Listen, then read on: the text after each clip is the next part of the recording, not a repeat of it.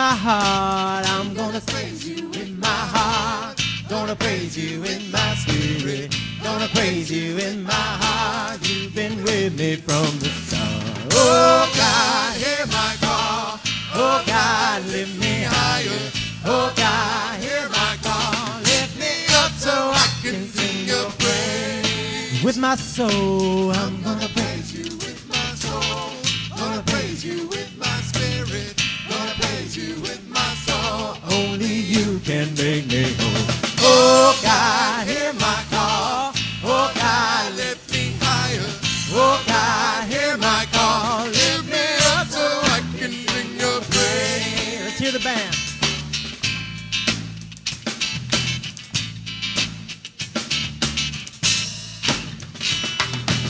I'm gonna praise you in my mind. Gonna praise you in my spirit. Gonna praise you in my mind. Gonna praise you all the time. Oh God, hear my call. Oh God, lift me higher. Oh God, hear my call. Lift me up so I can sing your praise.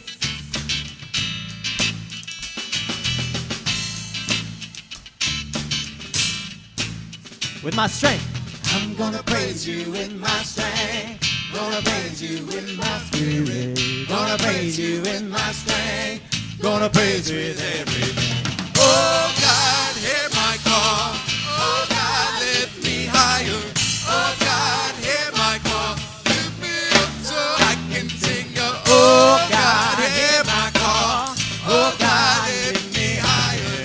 Oh God, hear my call. Lift me up. Just the voices. Oh God, hear my call. Oh God, lift me higher. Oh God, hear my call. Lift me up so I can sing. Oh God, hear my call. Oh God, lift me higher. Oh God, hear my call. Lift me up so I can sing. Oh God, hear my call. Keep going. Oh God, lift me higher. Oh God, hear my call. Lift me up so I can sing.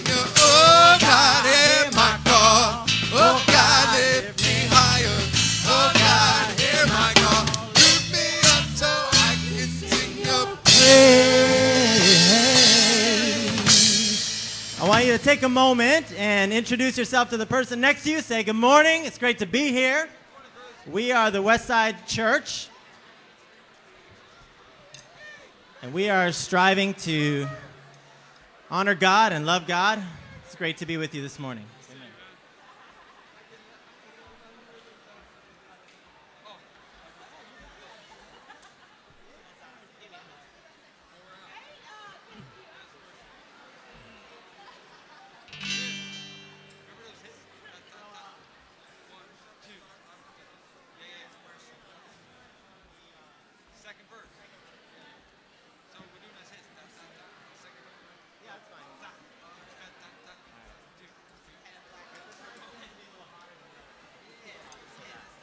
All right, now that we know each other, we're going to learn a new song real quick. If you're visiting with us, all these songs might seem new. If you are regularly with us, it might be new as well. So I'm going to demo it for you, all of us up here, and I think you can totally learn it. Let us worship the Father, worship the Father, worship the Father of glory.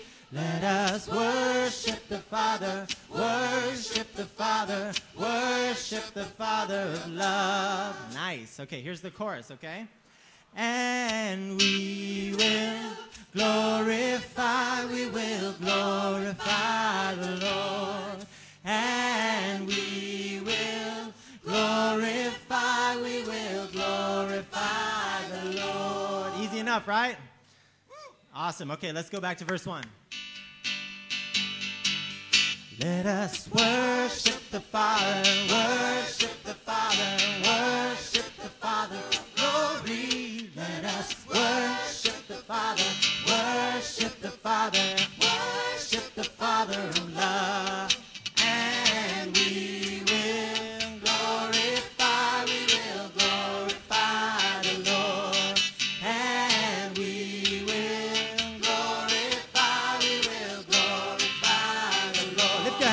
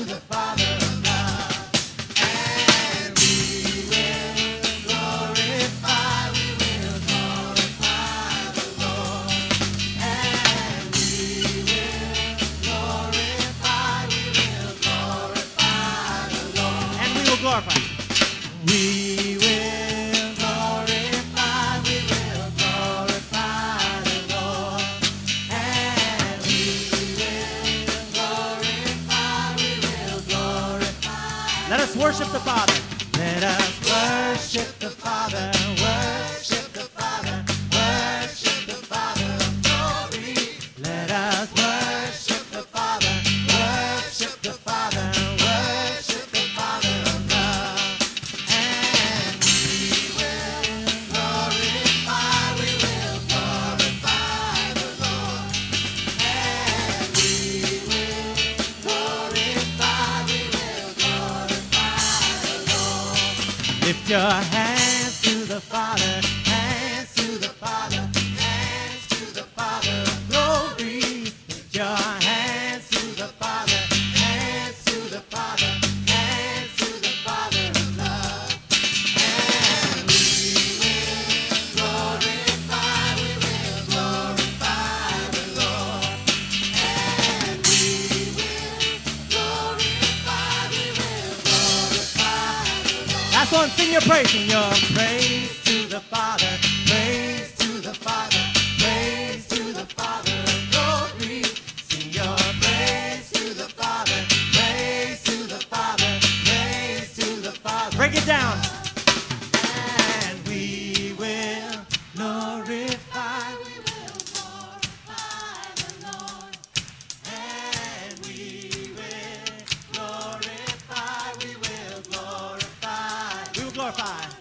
And we will glorify, we will glorify the Lord. And we will glorify, we will glorify the Lord.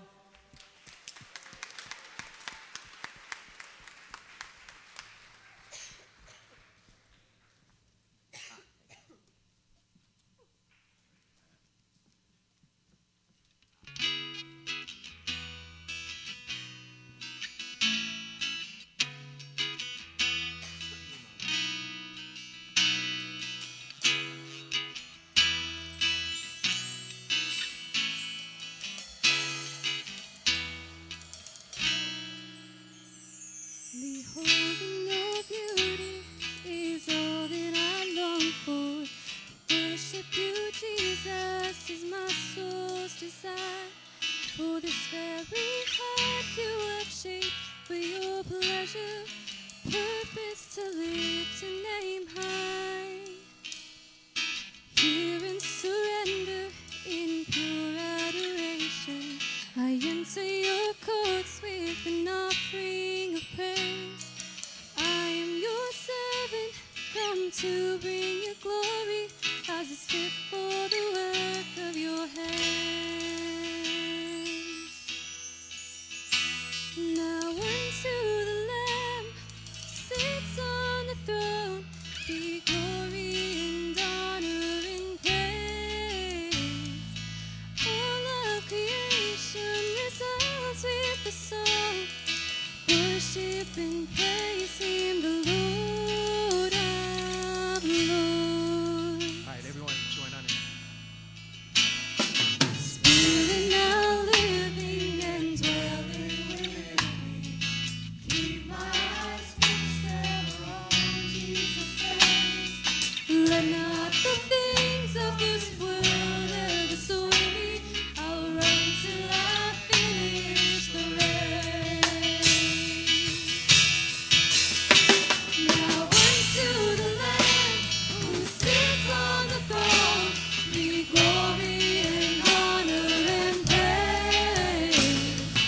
All of creation resounds with the song, worship and praise the Lord. Now unto the Lamb who sits on the throne be glory and honor and praise.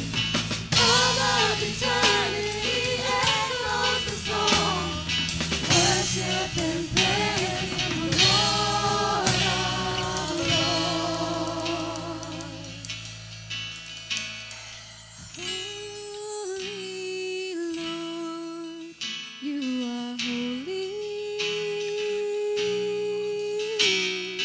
Jesus Christ is Lord. Holy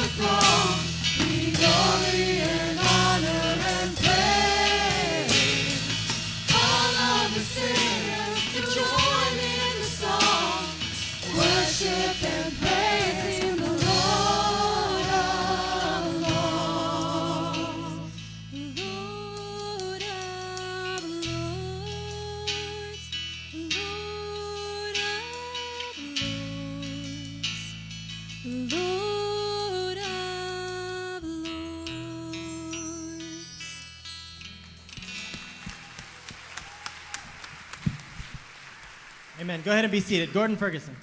I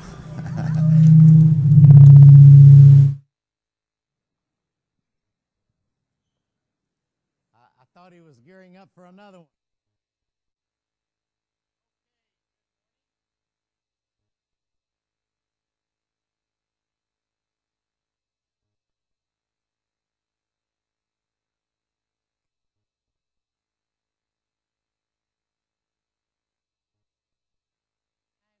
Be with Westside, at least in the foreseeable future, but it's been great to be with you. My wife sends her love, but she's in Orange County and catching a plane right after church there to go to Phoenix and be with our daughter and help them pack up to move to San Diego and to see some old friends who are in very poor health. So anyway, she sends her love.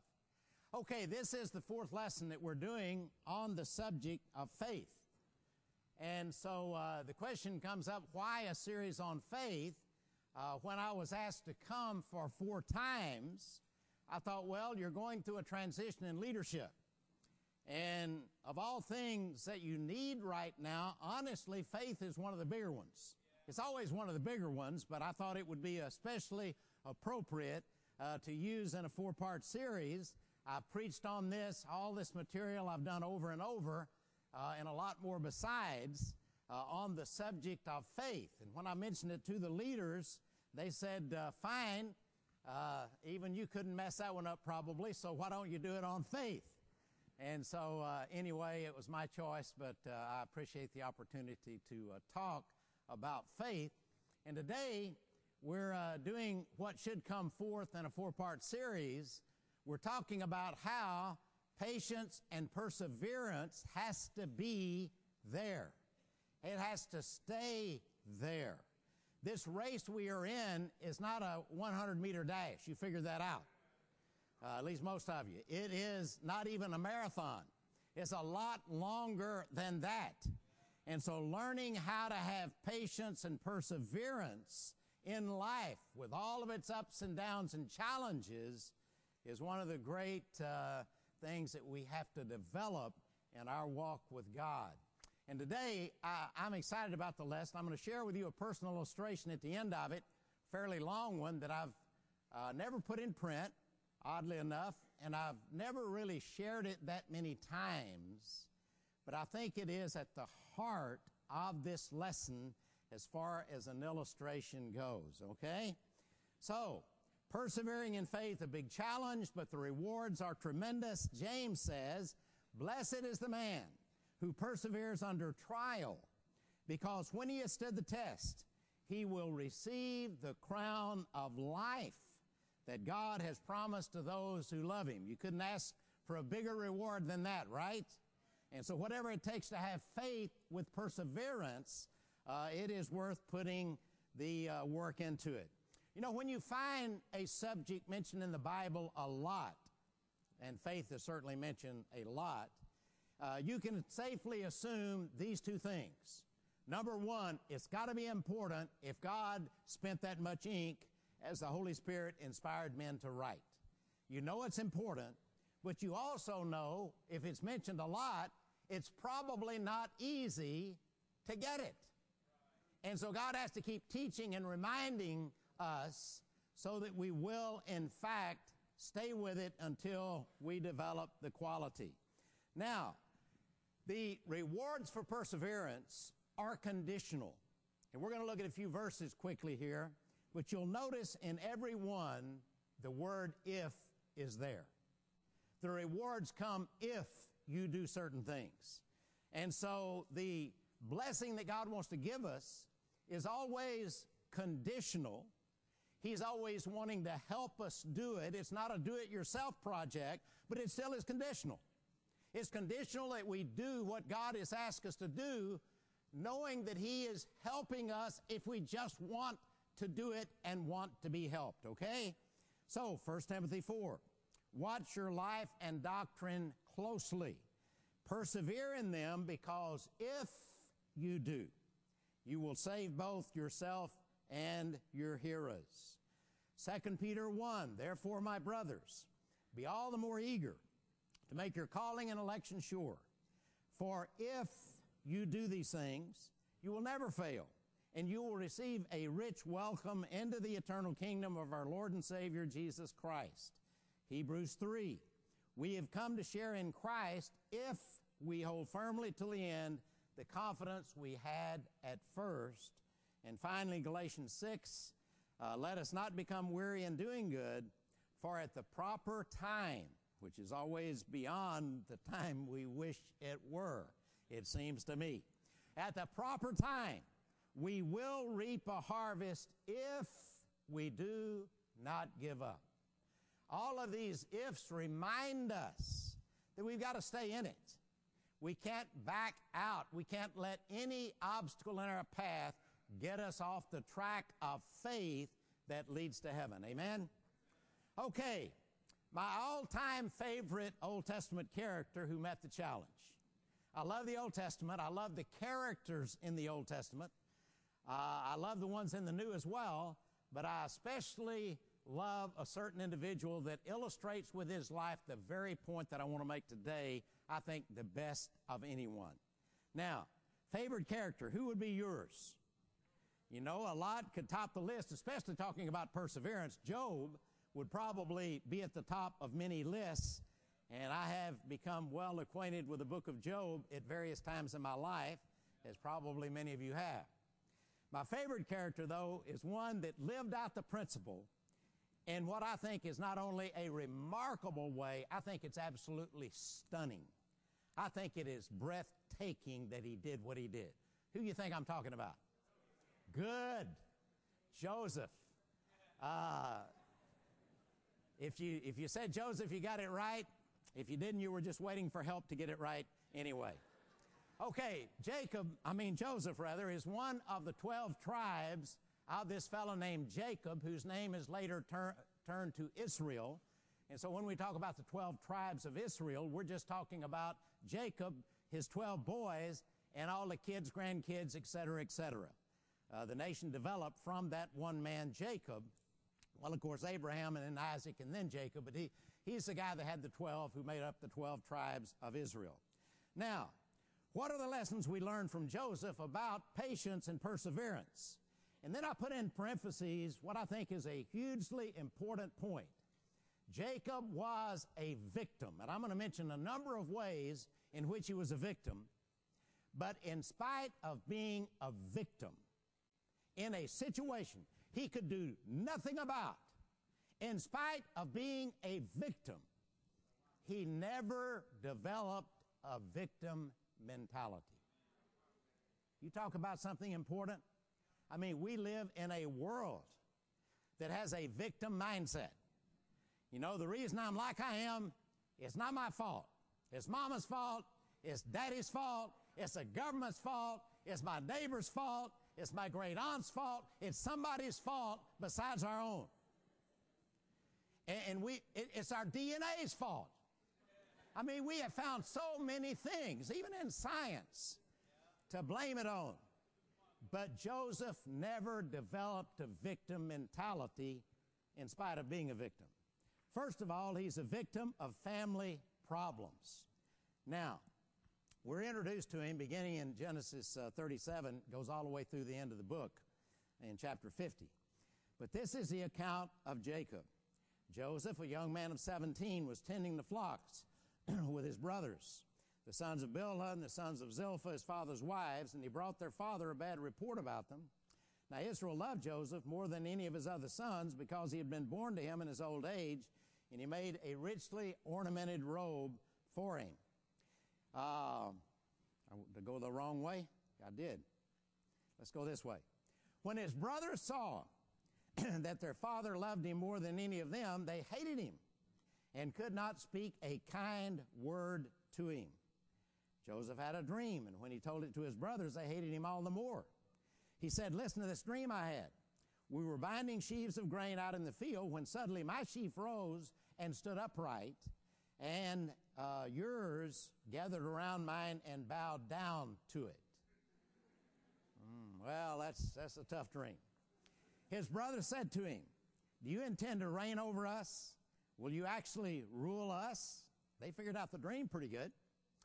And they hated him all the more because of the dream and what he said.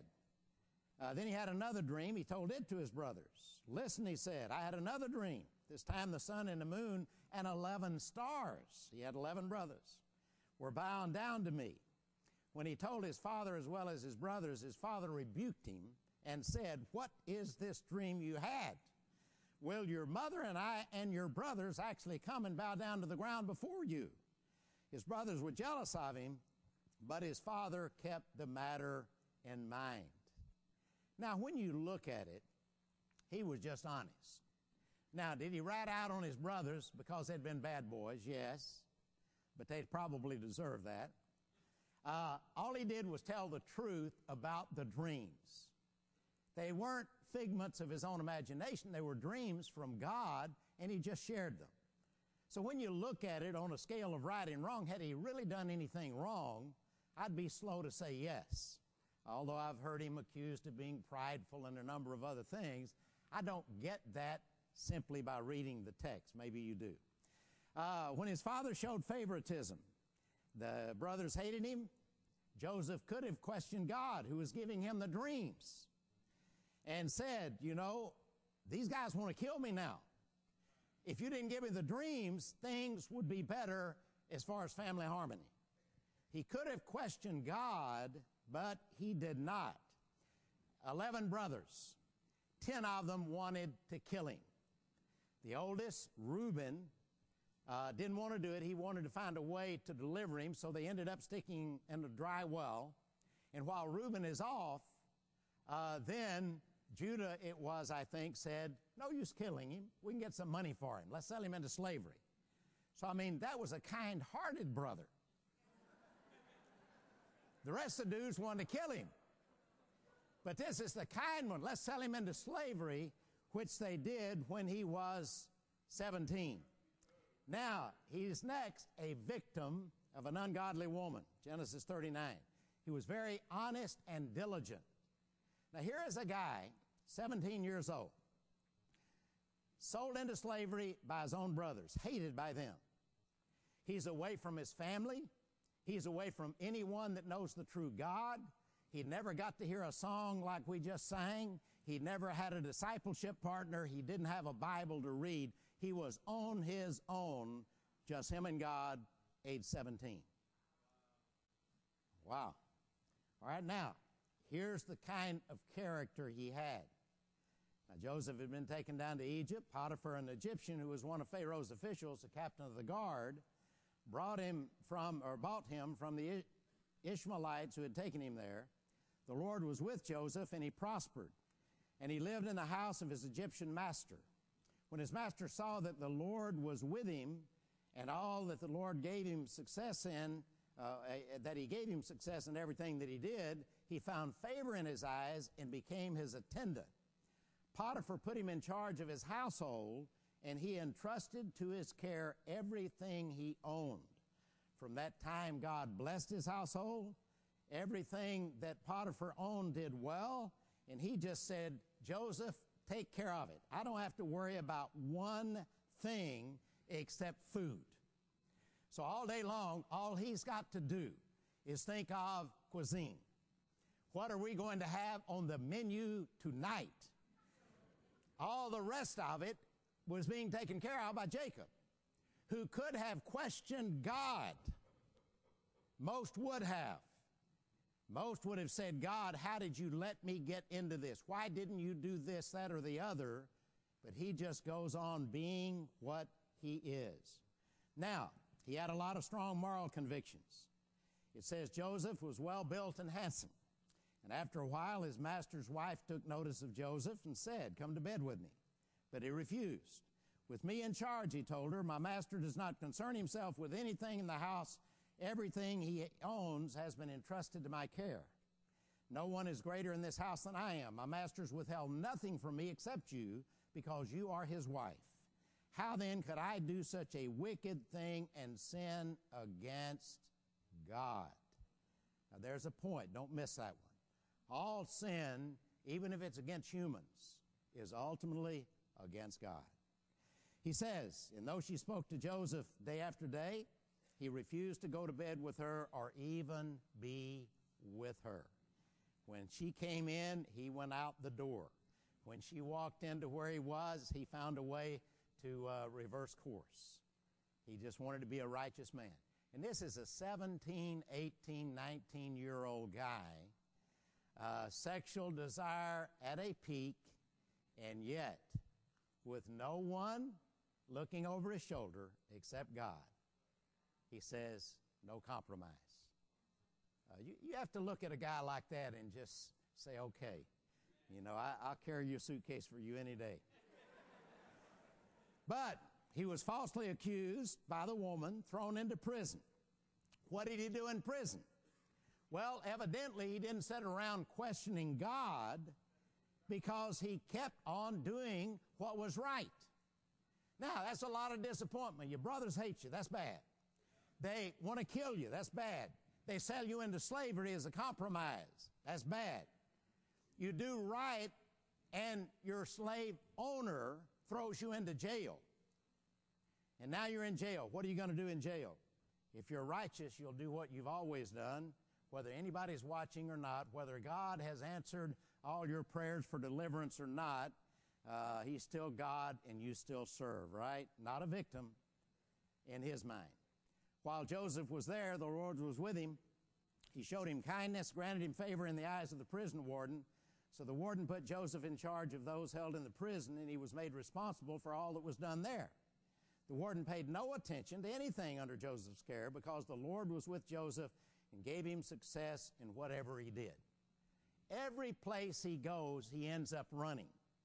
He's eventually going to run the entire country, the greatest country the world had ever known at the time. He's going to run that too. It's just going to take a while to persevere and be patient, right?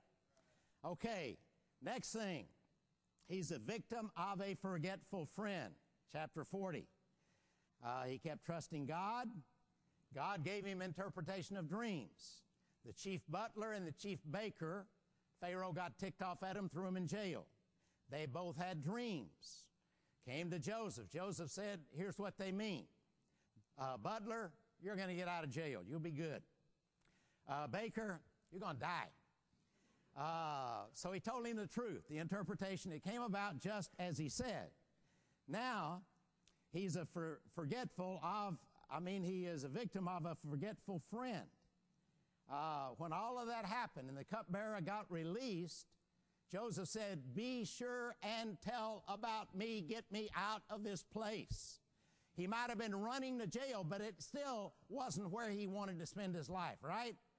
So he says, remember me when you get out. And after it all came through, his friend forgot him. Well, hard not to have that victim mentality somewhere along the line, right? Where's God in all this stuff? Where is the reward for righteousness? Why didn't Joseph question God and God's goodness? Something seems terribly wrong.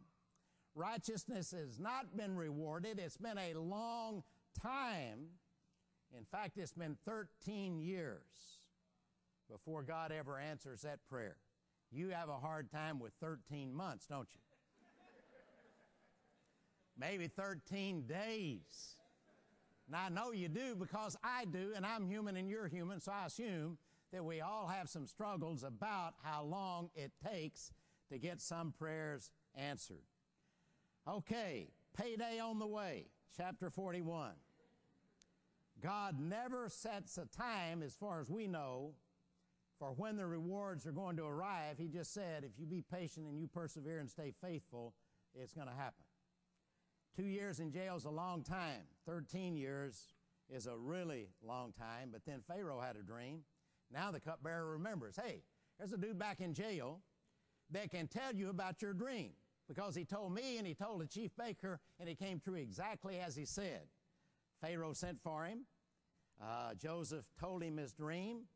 And the next thing you know, he is the one running the nation. After the dream's interpreted, then Pharaoh said to Joseph, since God has made all this known to you, there is no one so wise and discerning as you. You shall be in charge of my palace, and all my people will submit to your orders, only with respect to the throne. will I be greater than you? So Pharaoh said to Joseph, I hereby put you in charge of the whole land of Egypt. Isn't that a nice story? We all like fairy tales. There's a lot of other stories in the Old Testament that didn't come out quite this nice. But this one came out really, really good. Then the greatest victory is when he's reunited with his family. So he met up with his brothers. They're starving to death during the famine. They come to get grain. He's rather tricky with them, but it's a pretty interesting story as you read it. And finally, he revealed himself to his family after he tested out their hearts to find out had they learned anything in life while they were separated from him. And actually they had. That was good. Then Joseph could no longer control himself before all his attendants, and he cried out, have everyone leave my presence. So there was no one with Joseph when he made himself known to his brothers, and he wept so loudly that the Egyptians heard him, and Pharaoh's household heard about it. Joseph said to his brothers, I am Joseph. Is my father still living? But his brothers couldn't get a word out. I mean, this is the dude they wanted to kill, and they threw in the well, and they sold into slavery 13 or so years later, more than 13 by now. But they can't get any words out. They're thinking about their necks getting cut off is what they're thinking. Then Joseph said to his brothers, come close to me. When they had finally gotten the nerve up to get close, he said, I'm your brother Joseph, the one you sold into Egypt. But he knows what they're thinking. He can tell it in every fiber of their being. Body language says a ton. And now do not be distressed and do not be angry with yourselves for selling me here, because it was to save lives that God sent me ahead of you. For 2 years now there's been a famine in the land, and for the next 5 there will not be plowing or reaping. But God sent me ahead of you to preserve you as a remnant on earth and to save your lives by a great deliverance. So then it was not you who sent me here, but God. Look at that. You talk about a real man. Goodness. He made me father to Pharaoh, lord of his entire household, ruler of all Egypt. Now hurry back to my father and say to him, here's what your son Joseph says. God has made me lord of all Egypt. Come down to me, don't delay. You'll live in the region of Goshen and be near me. You, your children, your grandchildren, your flocks, your herds, etc. I'll provide for you here, and so forth. And so he gives them the plan so that they'll bring all of the family. Then, verse 14, threw his arms around his brother Benjamin and wept. And Benjamin embraced him. They're born of the same mother, who died having Benjamin, actually. And he kissed all his brothers and wept over them. Afterward, his brothers talked with him. So in the end, God used it to get all the Israelites down into Egypt to save them and to allow them to multiply into the nation that would become the nation of Israel and get the law and bring Christ eventually and so forth. But he understood some of life's biggest realities with absolute crystal clear perception. No matter what happens, God is in control and not man. If we could get that, we'd be different people. If we could get that, we'd be a different church. But so many people, for whatever reason, can't get their eyes off the circumstances and off of men. I'm telling you, this lesson is huge. But God is pretty clear about it. Isaiah 45:7. I form the light and create darkness. I bring prosperity and create disaster. I am the Lord, the Lord, do all these things. Lamentations. Who can speak and have it happen if the Lord has not decreed it? Is it not from the mouth of the Most High that both calamities and good things come? It doesn't mean that calamities are good. It doesn't mean that they're God's ideal will, because his ideal will is sinlessness. But it does mean that in spite of anything and everything that does occur, God can weave it into his tapestry to bring about his plan for the world and for your life. You got to get it. And it's a hard, hard lesson to get. But God can take the worst of things, like the Son of God on a cross killed, and weave it into something beautiful if we have the kind of faith that sees God everywhere and not simply circumstances and men. Okay? Isn't that a big lesson? Amen. No matter how big the challenges, they can be endured with God's help. No matter how dark life circumstances may seem, if we persevere, God's payday train will ultimately roll into the station, and no men or group of men can stop it. We've got to believe that. Now, let me tell you about learning this lesson when I was really young. I don't know how I got it at such a young age and got it so thoroughly. I'm just grateful, because I've watched a lot of my friends shipwreck their entire lives because they didn't ever get it. Here's what happened. I was raised in a family where my mom's side was religious and weird, and my dad's side was total unvarnished pagan and had all the fun. Well, it wasn't hard to choose in my experience on that one. So I was on the pagan side all the way. Grandma had 4 boys. The youngest was only 10 years younger than me and married after I did, so I was the 5th Ferguson boy. When Grandma died, the 5 of us went down to pick out the casket and make the arrangements, because I was one of those 4 crazy boys. And so when I got married, I really wasn't much into going to church. My wife wanted to go. She had a lot more morals and religiosity about her than I did. I polluted her some, but nonetheless, she had a lot better intent. So she wanted me to go to church. And so we would go occasionally, maybe once every 3-4 weeks. Otherwise, I was on the lake fishing. So anyway, we'd go to these churches, and it was all I could do to sit through it. I thought, this is the most boring stuff.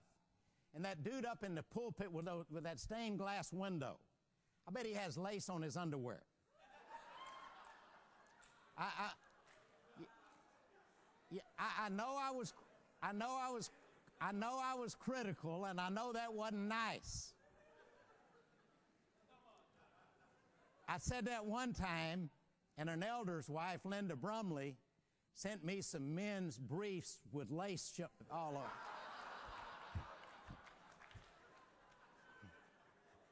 I don't wear them. But I had a hard time with this church thing. But then I met this guy. God sent a guy, and I always said there was only one guy in the state of Louisiana that could have gotten to me, and God sent him. He was 6'5". He was a man's man. He loved to fish. He loved to eat fish. And he was incredibly patient, loved the Bible, was open with his life. He was really one of us. And he wanted to go fishing with me. And so I took him. That was a scary time. But anyway, we got to be good friends. I still remember the day. I always knew I'd go to hell. And I remember the day in a service with him preaching, because he was really good. I remember where I was sitting when one day the thought hit me for the first time, maybe I don't have to go to hell. Maybe I actually could change and get saved. I still remember that day, exactly where I was and how hard it hit, because I was pretty miserable listening to guys preach, because I knew if he preached on heaven, I was miserable because I wasn't going. If he preached on hell, I was miserable because I was. But time went on, and I spent enough time with this preacher guy who worked magic. God used him to work magic in my life. I became such a different person. I so badly got the preaching bug. I wanted to preach. Everything else I'd done, I'd been successful at, but I was miserable with all of it. We had a lot of possessions. We had the American dream in spades by the time we're 25 years old. It's an amazing story. I won't tell that one. But I wanted to preach. That's all I cared about. Well, I talked to this guy that influenced me so much, and here's where the story gets really, really interesting. I talked to him about it, and he said, you know, he said, I already had a undergraduate degree in music education and half a master's in administration education. But I talked to him, and the guy, the preacher friend said, you know, I know a rich fella that helps guys go to school, and I feel certain that he would help you go to school. I'll give him a call, and I think you can just take your wife and your baby and go wherever you want to go, and he'll support you, and you can train to be a minister. Boy, that was good news to my ears until he came over to my house with tears in his eyes. He said, Gordon, I don't know what to say. I am so sorry. This guy told me he had a policy. He'll help guys get their basic Bible training, but not get something beyond, because I thought I was going to go and get a master's degree since I already had so much other. He said the guy said he's sorry. Maybe the policy doesn't really fit you, but it's his policy, and he doesn't feel like he can break it. That was one of the worst times of my life. I have no idea how many tears I shed. Because to me, I said, God, here am I, send me. And God slammed the door in my face and says no. And so then all the thoughts of why? What is there about me God doesn't like? What about me can't do this thing? Why is God saying no to me? You talk about questioning God. We went round and round and round and round. I would put my wife and baby to bed. I would go in our living room. I would get my Bible out. I became well acquainted with the book of Job. I would sit up long nights and late nights and read and cry and ask God, why, God? Why? Went on for months. I have no idea how long it went on. You know the amazing thing, somewhere before that happened, I was probably 25. Got married at 22, probably about 25. The amazing thing is, I never got mad at my friend that promised me he could get me the money, and I never got mad at his friend who wouldn't give me the money even though he had it. To me, it wasn't about them. It was just me and God. In the last decade, I've seen people who got mad at people, often leaders, because it was leaders in my life that brought me pain. My best friend, in fact. But so many times I've seen people in the last 10 years get upset at people, and then it affects what they do with God. They quit giving their money, for example.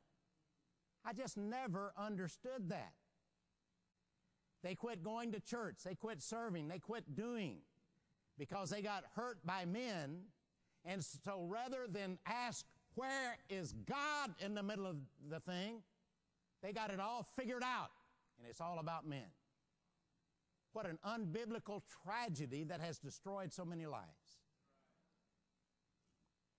I never did that. I never stopped giving the tithe that we had decided to give. I never quit. I never missed a service. I never quit doing one thing I was asked to do because I understood the battle lines at age 25. Had nothing to do with men. Nothing. It was me and God going after it. And we went after it. Long nights, late nights, months, turned into years. But I never backed off one thing I was doing for God. I was often heartbroken because in my mind I wanted to preach more than anything in life. But I never backed off. I don't know how I knew that at 25, but I'm sure the preacher guy taught me. I am so grateful. Whoever taught it to me and got it through my head and into my heart, I'm ever so grateful. Now, if you persevere, I didn't have to go 13 years, by the way, but I had two really long, hard ones, right? But when God got ready to do his thing, it's a story that every time I tell it, I think, how did it happen? The preacher and I were together one day frying up some fish. He said, you know, this is 2 years later. He said, you know, I met this guy. He went to a different kind of school than you were thinking about. I don't know anything about these schools. They're called schools of preaching. I don't know a thing about them. But after we eat, why don't we go up to the church office? We can use the church phone. I'll call this guy. He lives in New Orleans or Baton Rouge, whichever one. We'll go give him a call. See what that school is. Just out of curiosity. Okay. No hope, just, okay. God's already slammed the door. We go anyway. We go up and call the guy. He said, yeah, I went to this school in Dallas. Here's the name of the director. Here's the name, the phone number. Why don't you give a call and get a brochure and you can understand more about it. So I call that school. I'm talking to a secretary. In a minute, the director of the school is on the line. I said, I'd like for you to send me a brochure. I don't know anything about these kinds of schools, but my friend knows somebody else that went to yours and got trained well, so will you send me a brochure? Here's my address. We talked a little while. He said, listen, I got a small airplane. He said, I am going to fly over and see you tomorrow. I want to sit down and talk with you. I'm thinking, do-do-do-do-do, the Twilight Zone. I call a guy for a brochure. And he's going to fly his plane over and see me the next day. I'm thinking, what am I going to tell my wife? She was teaching that day, substitute teaching. So I'm kind of in shock. I'm thinking, some guy's coming over. And I got home. The preacher called me back. He said, hey, this fellow in Dallas called me back and talked to me a while about you. And he said he's headed to the airport now to get in his plane and to pick him up at the airport at 5 o'clock. He'll be there about 5. And he wants to spend the night with you. And I haven't picked Teresa up to tell her that we have guests for the evening. So I thought, this is crazy. But I went and picked my wife up. I said, baby, I don't know how to tell you this. But I made a phone call, an innocent phone call asking for a brochure. And somewhere between Texas and the edge of Louisiana, some guy is up in a Piper airplane right now headed our way. I don't know if he's crazy or what he is. He told me on the phone. He said, our new semester started today. You can come Sunday and just start next Monday 1 week late. On the phone. So he comes, and I pick him up at the airport. We come to my house. My wife fixed up something quick. The rice wasn't even cooked good. Don't tell her I said it. This guy starts his spiel. He's convinced I need to come. And I said, listen, I've been down this road already. I tried to get support. I couldn't find any support. He said, well, you know, it's interesting. A guy dropped out of school today, and there's a church in this town that helps support him. And so late at night, he calls this elder in this church and said, can you come over to Gordon's house? Do you know Gordon? Different church. He said, yeah. He said, actually, my son was in the band with him. I know who he is. So now he's coming over. Then my preacher buddy comes walking in. All this is late at night. My preacher buddy comes walking in. He said, hey, I called my friend. He said, my friend reconsidered. He said, this kind of program is a basic training program. It's not a graduate school. He'll help you. So the elder comes in half asleep. And not that all elders are half asleep, Al, but anyway. And so the guy, the school guy said, well, what about Gordon? Can you switch that support over? Because this guy dropped out, whether you know it or not, he dropped out today. So on a Monday night, he said, how about giving your support to Gordon? So the elder from the other church said, well, I feel pretty sure that we could probably do it. I'll have to ask the other guys, but probably can do it. And so all of a sudden, pieces started coming together. About midnight, maybe 11 o'clock, this guy looked at me and he said, you can come over Sunday, tell everybody, put your house up for sale, pack your stuff. You can come over Sunday, leave your wife and baby, they can get everything packed up. You got relatives. Get it all packed up and then they can come the next week. You can come back on Saturday, get a moving truck, and move them to Dallas. Find an apartment in the meantime.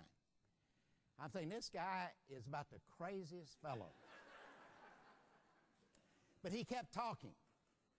And finally, somewhere between 11 and 12 o'clock at night, he said, okay, Gordon, are you coming or not? I said, I'm coming. And then he was kind of taken aback. He says, are you sure? It was such a wild plan. Even he could see that. I said, yeah, I'm sure. He turned to Teresa. He said, what about you? She said, well, he's been miserable long enough. And I believe this is what God wants, so yeah, we'll do it. So in that week, we had to tell all of our relatives that lived there, my parents, her parents, the church, there was a deacon in the church, had to tell them. Put our house up for sale, 5 houses on our block up for sale. Not a good time to sell. I got in a car Sunday afternoon, drove to Dallas, stayed at the guy's house, started school the next day a week late. And that week, our next door neighbor, young couple, just happened to have some real close friends that thought it'd be delightful to live next door, and they bought our house in a week with all the other ones up for sale. Came back. My parents thought we'd lost our minds, which in a way we sort of had. But they all helped load the truck, all my pagan uncles, and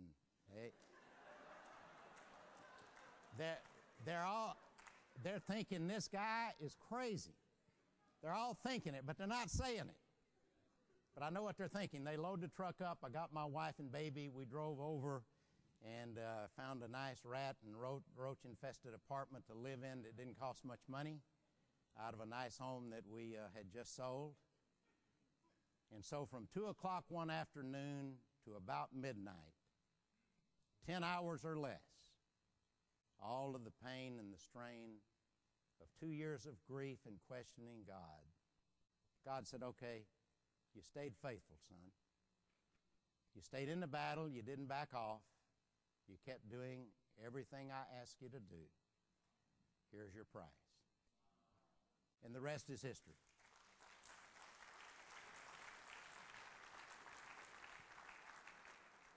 If I had more time, I'd cry more in it because it was absolutely surrealistic from start to finish. And the rest of the story, I tell a little bit, I think, in Victory of Surrender about, I'll pick up maybe at that point and go on. But all the stuff that got me there, that was quite a ride for a 25-year-old. And somehow or another, I think it was my preacher friend, I think he's the one that got me to see it's really all about God. In the end of the day, that's it. And so, there's a book a guy wrote, I recommend it. When People Are Big and God is Small. That's our problem, right there. Too many get stuck with a focus on we little human beings and the temporary effects, that they can have on us. Patience and perseverance can never continue until and unless we figure out this God piece that we're talking about today that Joseph got down so well as a young, isolated guy in a foreign country. So it's got to be the case in our minds and hearts that people are small and God is big. Really, really, really big. And when we get there, guys, whatever comes in life, we'll be fine. God will work it out. One of the saddest conversations I've had in the last few years was talking to a good friend, not in L.A., not in Phoenix where we moved from, a faraway galaxy. But I talked to this guy. He's had a lot of pain in his life, and he will not accept what I've just preached, because I preached it to him at a lunch table. He says, no, there's a human component, and they can mess up God's plan. If you think like that, you're in trouble, and you're never going to make it all the way through with faith. It really is all about God, guys. And so I hope that Joseph and my little story have helped you. But I know this, there's not any more important component of faith than we've talked about today. To really understand that it is all about God, and whatever men may do, whatever effects they may have, it will be temporary, and in the end of the day, God is going to do what God wants to do, And what he wants to do is reward faith, and you can't stop him from doing it except lose faith. So we got to stay in it, okay? I love you guys. I hope it's been helpful. Let's we're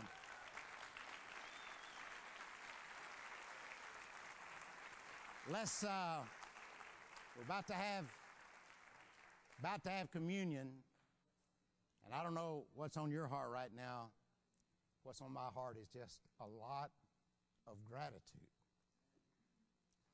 that God gave a son on a cross, but that God stoops down to deal with a mess like me and to help my life go in good directions even when I'm so dense sometimes I can't see an open door.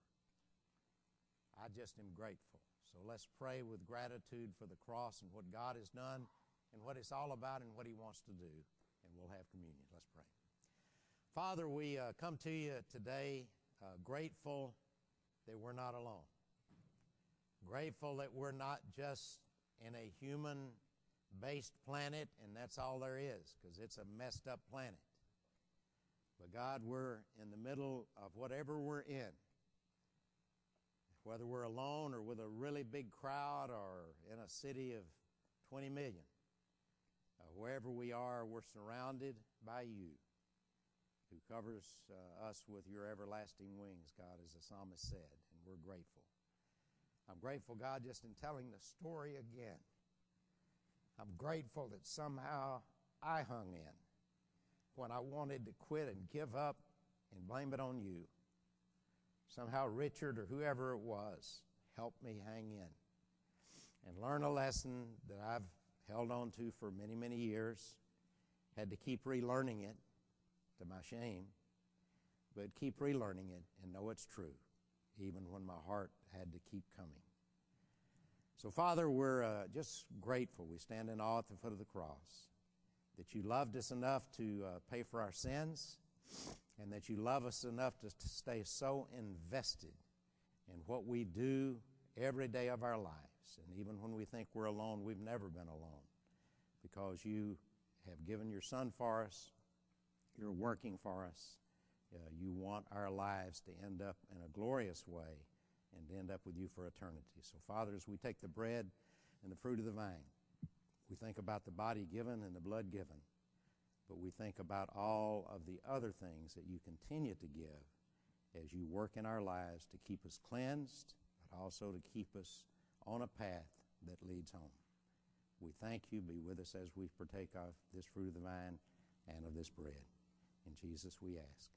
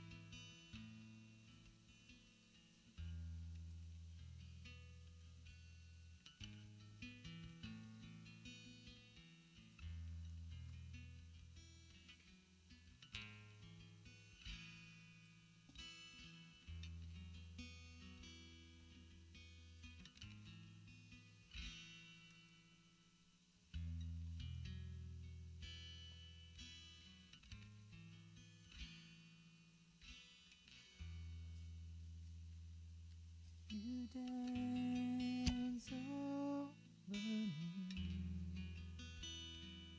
while I am unaware. You sing all around, but I never hear the sound. Lord, I'm amazed by you. Lord, I'm amazed by you. Lord, I'm amazed by you. How you love me.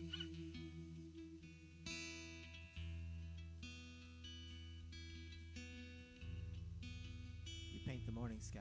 You paint the morning sky with miracles in mind. With miracles in mind. And my heart will always stand. My heart will always stand. For you hold me in your hand. For you hold me in your hand. And Lord, I'm amazed by you. Lord, I'm amazed by you. Lord, I'm amazed by you. And how you love me. Lord, I'm amazed. Lord, I'm amazed by you. Lord, I'm amazed by you. Lord, I'm amazed by you. And how you love me. How deep? How deep?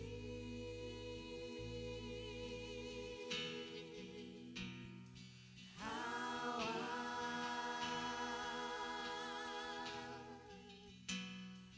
How great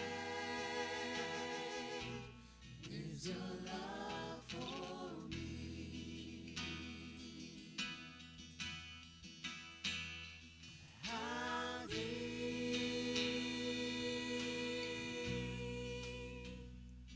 How wide?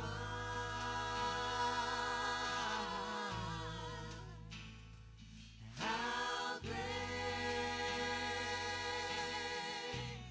is your love for me? And how deep, Lord, how deep? How wide? Oh, how wide? And how great is your love for me?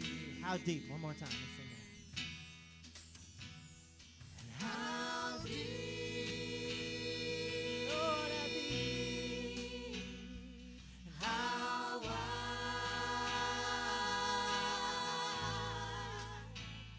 And how great is your love for me? I'm amazed. Lord, I'm amazed by you. Lord, I'm amazed by you. Lord, I'm amazed by you. And how you love me. Lord, I'm amazed by you.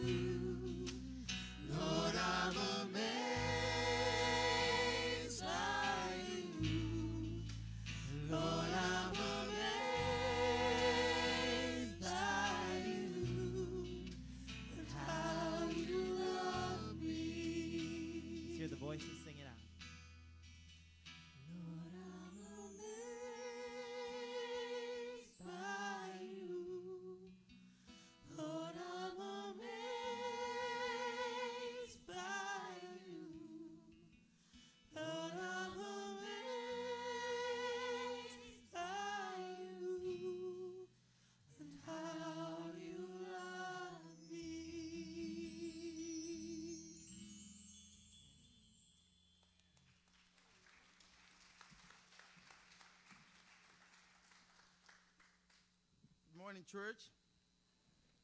My name is Raymond Brown. My wife and I and our 4 kids, we are part of the family ministry here in the Westside Church.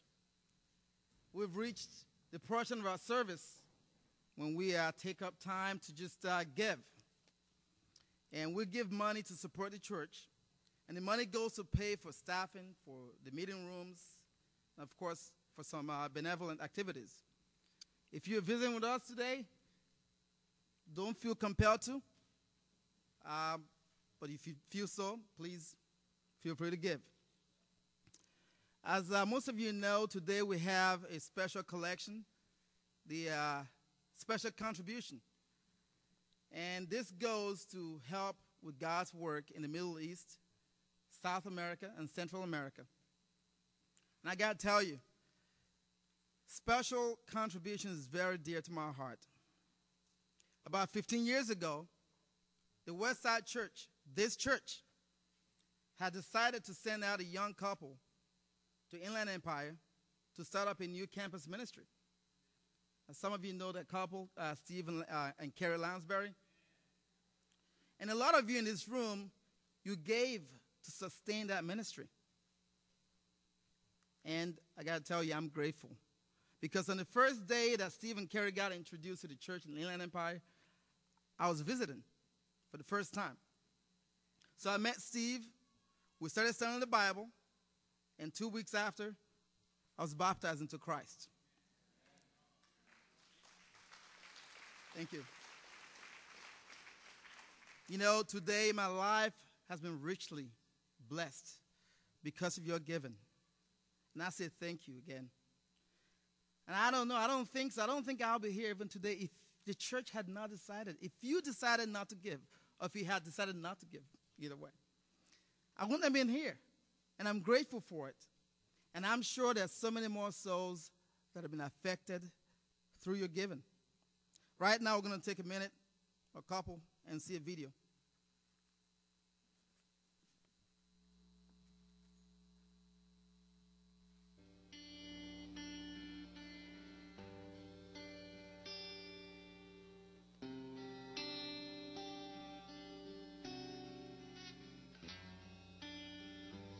There's been so many early mornings, 1,000 hours of tired walking.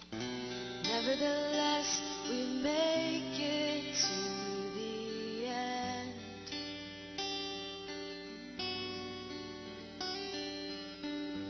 Hills to climb, burdens to carry. Forgiveness more than 7 times, again and again. But now the crown, we made it to the end. We stepped outside our box and saw a greater cause, a greater thought, believing that we're strong enough to change this world for love. Oh, 'cause this is our dream, this is our fight, this is the reason we're alive. Oh God, be our King, our crowns at your feet. Your love is the only thing we need to win this fight. And we won't stop fighting till all our families back to life.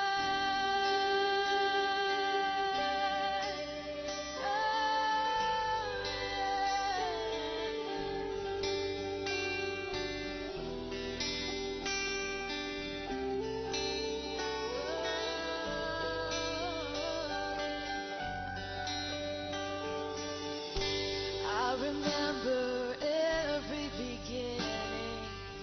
We prayed for fire, we prayed to move for him. Malachi, we felt your fire. We've been refined. This unconditional trust is what we have. And oh, when now we're ready, it's only here to start a new beginning. And don't you dare forget this love that we have, 'cause we must live it forever. Yeah. Oh, forever. 'Cause this is our dream. This is our fight. This is the reason we're alive.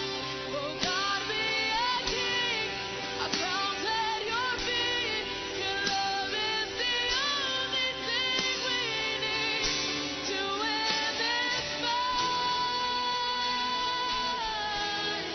And we won't stop fighting till all our family's back to life.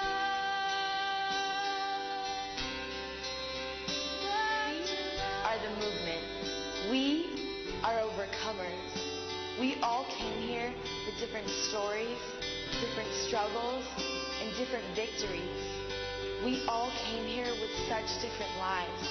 But no matter what life was like before we came, all of our lives led us here to this moment.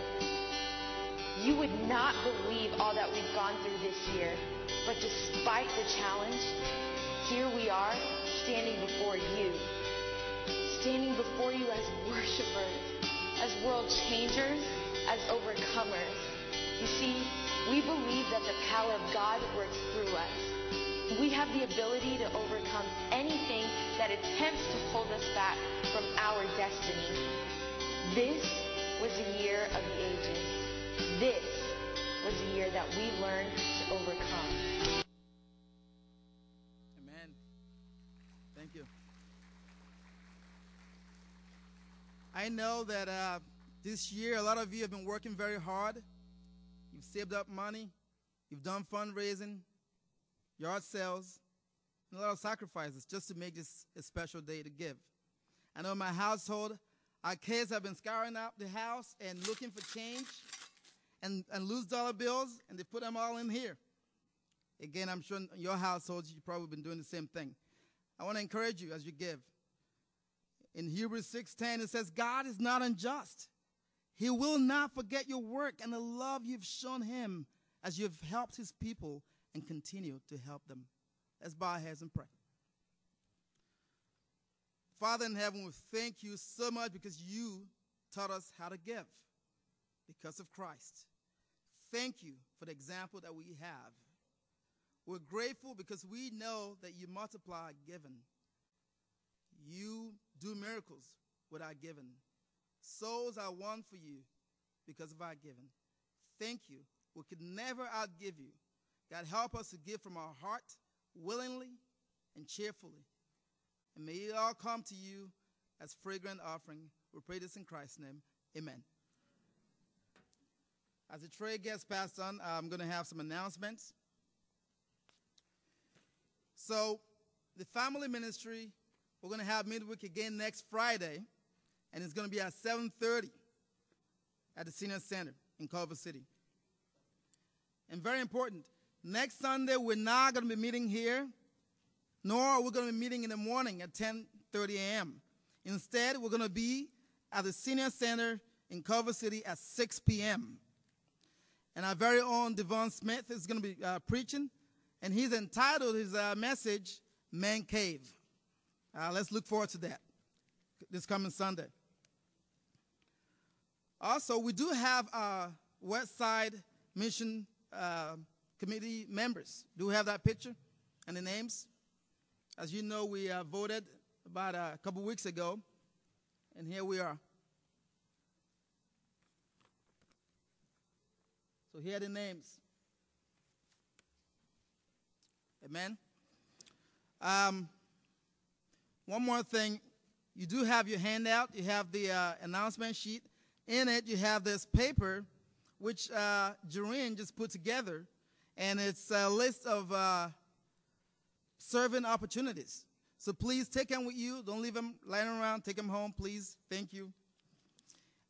Lastly, I have Rock Ministry. Well, good morning again. Very excited about the Rock Ministry, and maybe you don't know what that is. We don't go around looking at rocks.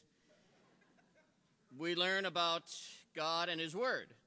And several times a year, we have an opportunity to take an extra class, sort of before service. We'll take one of the classrooms or a couple of the classrooms and call on some of our more experienced members or people with a lot of expertise in a particular area to teach something that's interesting and exciting for them that can help all of us. So if you're interested in learning a little bit more than you might get from just Gordon's lesson or just what's being preached, yes. Yes, Mark. Yes, Mark. And Mark Shaw also helps with this. So are you gonna mention? Yes. I'm going to mention the details. Okay. Don't panic. So there's 3 classes we have coming up this summer. One of them is taught by Dr.